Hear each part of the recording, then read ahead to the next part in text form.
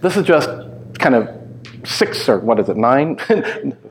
eight random topics that have been presented at previous career camps. The first one I did, Career Compass, Finding Your Career North.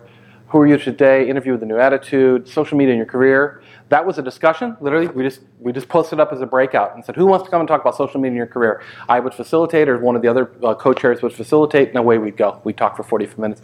That was never at a loss for people, or always ran out of time.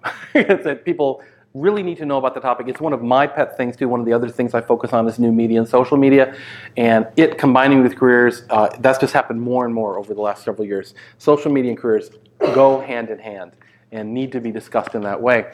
Guerrilla LinkedIn, What's a Resume For? One of our co-chairs, Mitch Creighton, used to do that one. Very, very popular.